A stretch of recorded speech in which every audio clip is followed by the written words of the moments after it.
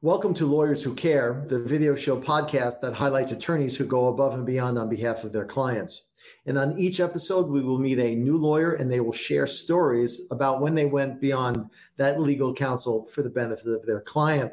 My name is Andrew Samalin, principal of Samalin Wealth, a nationally recognized wealth management firm for lawyers, law firms, and their clients. And let's applaud Lawyers Who Care and learn from them. Today, my guest is Nicole Grunfeld. She is a partner and attorney with Katz Millinger PLLC in New York City, focusing on all aspects of employment law. Welcome, Nicole. Thank you, Andrew. Thank you for having me here. So, Nicole, tell us about what brought you to the law. Well, what brought me to the law? I've actually always been interested in the law.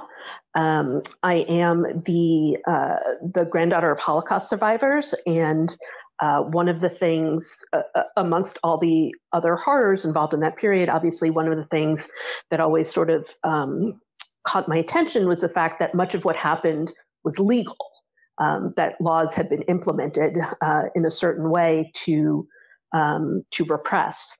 And so I've always had an interest in how laws and the machinery of the state can be used to uplift or to oppress. And I also like to argue. So law school seemed like an obvious choice for me. And I always knew that I would want to do something in the civil rights area. I was also raised to believe very much that people who have a voice or who have access should use it to help those who don't.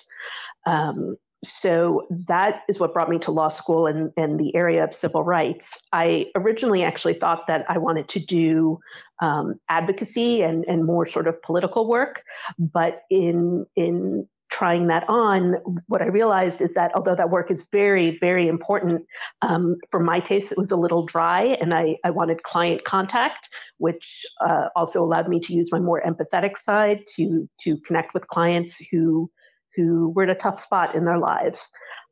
So in law school, I took a civil rights clinic, and in one of my summer jobs, I worked in employment law litigation on plaintiff side, and I really enjoyed it.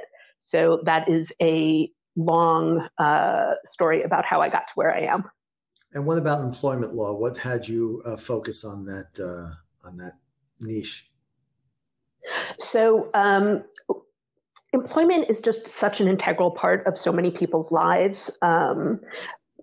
Obviously many people depend on it for their livelihoods, and a great number of people also turn to it for a sense of self. And especially in the United States, there's a great imbalance in power between employers and employees. And it seemed to me that it was an area where employees and workers could really use an advocate, and it was an area where I could make a difference. Gotcha. So when we first started, chatting earlier today, you had mentioned you had a story that you wanted to share with everyone. Do you want to tell us that now? Sure. So obviously, people who come to our firm are often in distress. They have had some trouble at their jobs. Either they feel they've been discriminated against, or they have been underpaid, or they should have gotten a reasonable accommodation for a disability and didn't. So I have lots of stories, but one that sticks out in my mind, one particular case was a young woman, and part of what sticks out in my mind is she was young. This was her first job, and she was just very distraught about how to handle it. She came to us. She was a personal assistant for the owner of a very small company, and she worked directly for the owner. And the owner, her boss, had asked her out a few times, and this made her very, very uncomfortable. And because it was so small, and because he was the owner, there was no HR department. There was no one else she could address it with, and there was also no way for her to be transferred to a different position. So she came to us to seek advice on what she could do. And she also, she wasn't sure if she had legal claims because she had sort of tentatively raised the issue with her boss that the asking her out had made her uncomfortable, and he had sort of brushed it off and said, that he had done it quote unquote respectfully, that he hadn't. He said, that he hadn't conditioned her job on it, and that she should essentially get over it. So, we listened, and obviously we're very, very empathetic. That was a hard situation for her to be in. What also came out in conversation with her was that she also incidentally had overtime claims. She had been paid incorrectly, that she had been classified as someone who was not entitled to overtime based on the fact that she was earning a salary, but the mere fact of earning a salary is not enough to exempt you from overtime. There are other requirements. And this wasn't what she called us to focus on, and it's not what we wanted to focus on. However, those types of cases are a lot more straightforward and can act as good leverage when negotiating with an employer. So we spoke with her quite a bit, and she was very clear that she wanted to leave the job, that there wasn't any way that she could continue to work there because there wasn't anyone else there that she could work for, and she didn't feel comfortable working for the employer directly. She didn't feel comfortable being alone with him.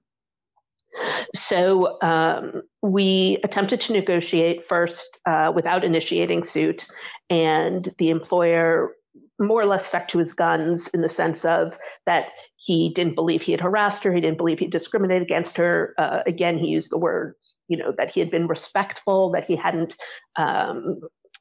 pressured her, so to speak, in his mind, and was resistant to the idea that the mere power differential was a form of pressure, and he was dismissive of the fact that she was uncomfortable with him. So eventually we did file suit, and we were referred automatically to mediation, which happens in the Southern District of New York. And at mediation, she was able to tell her story with the help of me and with the help of the mediator. And I don't know how much the employer actually heard what she was saying, but she felt heard. She felt that she had gotten her point across. And again, the fact that there were unpaid overtime claims, which are less, they're more objective. They're more difficult for an employer to fight against. And that was additional leverage in order to get her some additional severance and money so that she could leave that job and go on and find another job where she would be more comfortable. And one of the things that we worked on that was important to her, that she hadn't thought about in the beginning, but as we discussed it, it became important to her, was a non-monetary term, which is also something that we consider in our line of work. Obviously, our clients would like to be financially compensated, but sometimes there are non-monetary issues. And in this case, it was her first job out of college, and she was worried about, she'd worked there for a fair amount of time before these developments arose, and she was worried about having a reference for her next job. Normally, when we negotiate these matters, what we implement is what's called a neutral reference, which is that the employer will, if asked by a potential future employer, will only give the dates of employment and the title that the former employee held. But in this case, that wouldn't be really good enough because it was such a small company, it would raise perhaps red flags if she weren't able to get a good reference to get her next job. So we were able to negotiate